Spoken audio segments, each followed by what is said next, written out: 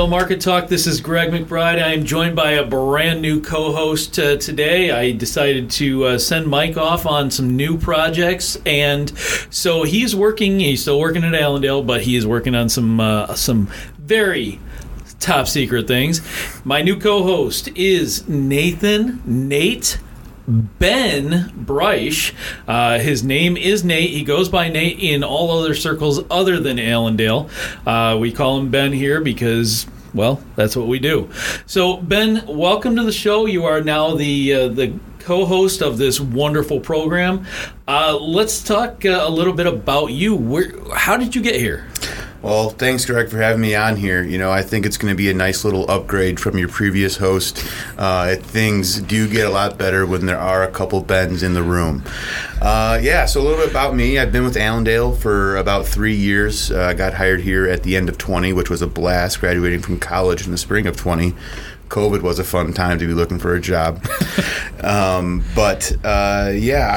worked in a lot of other internships downtown Chicago, but really this is my first real job out of school, and it actually happens to be where I grew up. Grew up in McHenry, and then I actually went down to the University of Illinois for college, and then I wound up here. So was commodity brokerage or some sort of financial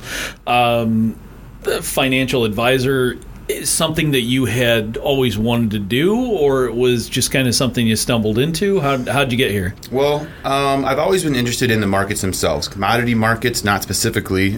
Growing up, it was mostly the stock markets and certain stocks and how they all worked. But I actually found out in college how futures and options worked and how they can be used to, whether you want to speculate in the market or help hedge a farmer who has a crop that he needs to get priced throughout the year. And once I learned about that and how it can be used as a tool for not only yourself to help other people, but to help that farmer grow and develop into their farm and continue their operation in a better, more effective way, rather than just having all of this risk exposed to the cash, whatever your cash trade is. Right. Now, one of the things that I've been here for a long time, so I saw you kind of grow into this position, and when you first started, there were a lot of questions that you had that I think kind of resonate with a lot of our producer clients, but then again also just our clients in general. The difference between futures and options. What are some of the obstacles that you've run into in your 2.5-3 years that you've worked here, and how have you kind of overcome those? Is it all just through education? Is it just through the experience of being in with these markets, or how's that go for you? Right. I think the biggest part of it is there's a ton of information in this world. You've got information on what happens on a farm, how the farm operates, and then you've got the information that the market looks at, right? That is completely different, and having to bridge those gaps between communicating what is going on in the market and sifting through what information is important to your farmer, and how that relates to their operation and why, and a way to approach a problem that you're presented with for a specific person or a specific operation. Bridging the gaps between all of that has been, I'd probably say, the hardest part, outside of just the sheer scope of everything that goes on in this industry. No, with a lot of what we do, there's a lot of. You don't come from a farm background, right?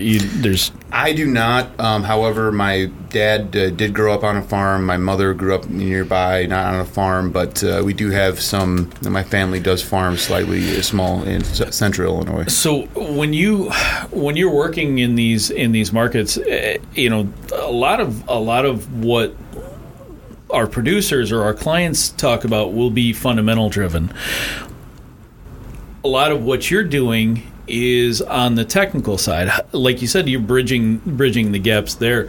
Where have you had to do the most learning when it comes to the fundamentals or the technicals? Is it just that you are more driven on one side and that's the way that you try and focus, but you do know the other side of it? Right. I tend to think, like with most things, you got to be balanced with it, and I think fundamentals are just as important as technicals when it comes to talking about what a market is doing.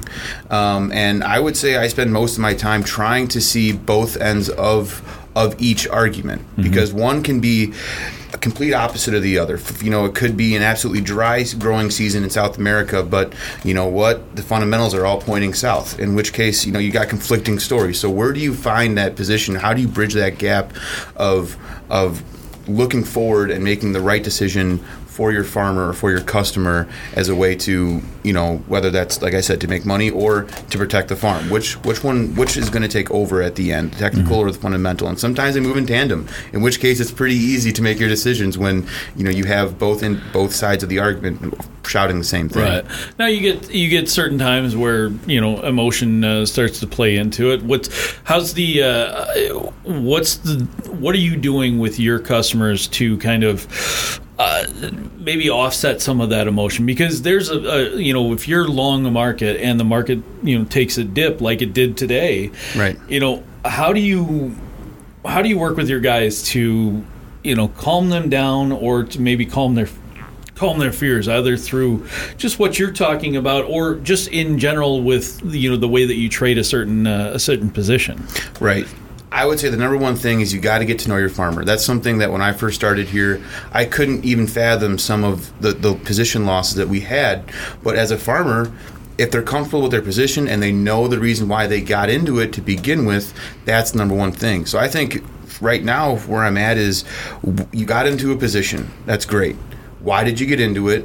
Is this acceptable? Was this accounted for in the initial reason why you got in there? And is that position right for that farmer? It might be right for one guy who also is a corn producer, but it's all dependent on your relationship with that farmer and the reason you initially got into it. So that doesn't matter if it moves for or against you. It's going to happen with any position you put on. Now, you just went down to the Commodity Classic a couple of weeks ago with the team from Allendale. What struck you when you were down there? What did you see as far as the industry, as far as opportunities, whatnot? I imagine you got to see a lot of people that are in similar positions to what we are, versus a lot of producers as well. Right. I would say the thing that struck me the most about being at the Commodity Classic was, like I said earlier in my first point, the sheer diversity and everything that goes on in the industry, and the diversity of all things that need to be accounted for. I mean, you had booths like what we do, market analysts, right? Helping farmers out with that. You had irrigation guys that's booths that were solely dependent on irrigation, and then you had the shiny new toys. You had the John Deeres and the cases out there too that were were fun to look at. And as just from how I look at the market, it can be overwhelming and sifting through what's important. So as a farmer, that's your show. Everything in there is something that you need to focus on, from seed to talking to a market analyst to looking at a new tractor if you need one, on top of maybe if you need to look at loans or different types of technology that you could be implementing on your farm. And it's very overwhelming, but sifting through that, again, I would say just the pure amount of information that's out there and things to be looking for. Nice. So we have another one of our Ag Leaders conferences coming up. We've changed the format this year, and we are now doing them, I think, once a quarter or every 2 months or something like that. You have started doing our wheat presentations here and giving the outlooks for wheat.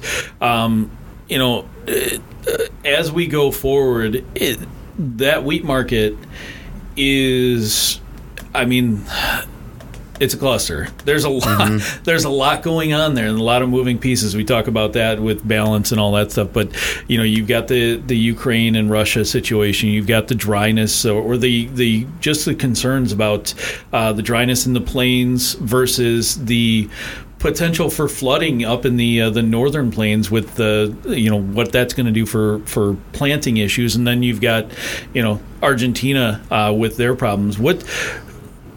not to give too much away, but where are you going, or where's your mindset as you're starting to prepare for this presentation that you're going to give next week?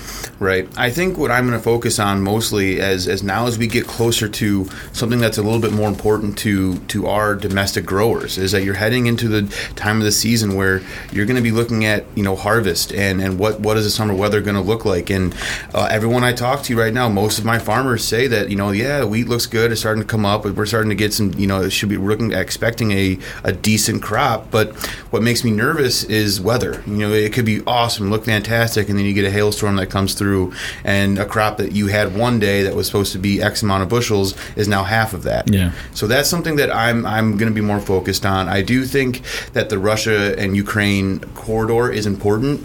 I think it's going to be interesting to see what happens, whether or not they have the 60-day window that is currently in place, or if this rumored 120-day window is going to be in place as well. Nice. All right. Well, anybody that is interested in our conference coming up, the series will, when you buy it, you will get the entire series for the year. So it's not just this one that's coming up next week before the big USDA report. So get a hold of us here at 802 Market. Ask for Lindsay; she'll get you signed up for that. Ben, it's great to have you on the show. Now you are the co-host. Make sure you put that into your signature on your emails, put it in your LinkedIn, go on TikTok and do a whole video or dance on that. Great to have you here, and I look forward to the future on this show and what we can do with it. Absolutely, yeah, I'm really looking forward to it. It's a new step here, and hopefully we can improve upon our previous coworkers' job here. All right. If anybody has any questions or needs to get a hold of us, that's 802 Market, or you can get a hold of us at allendale-inc.com.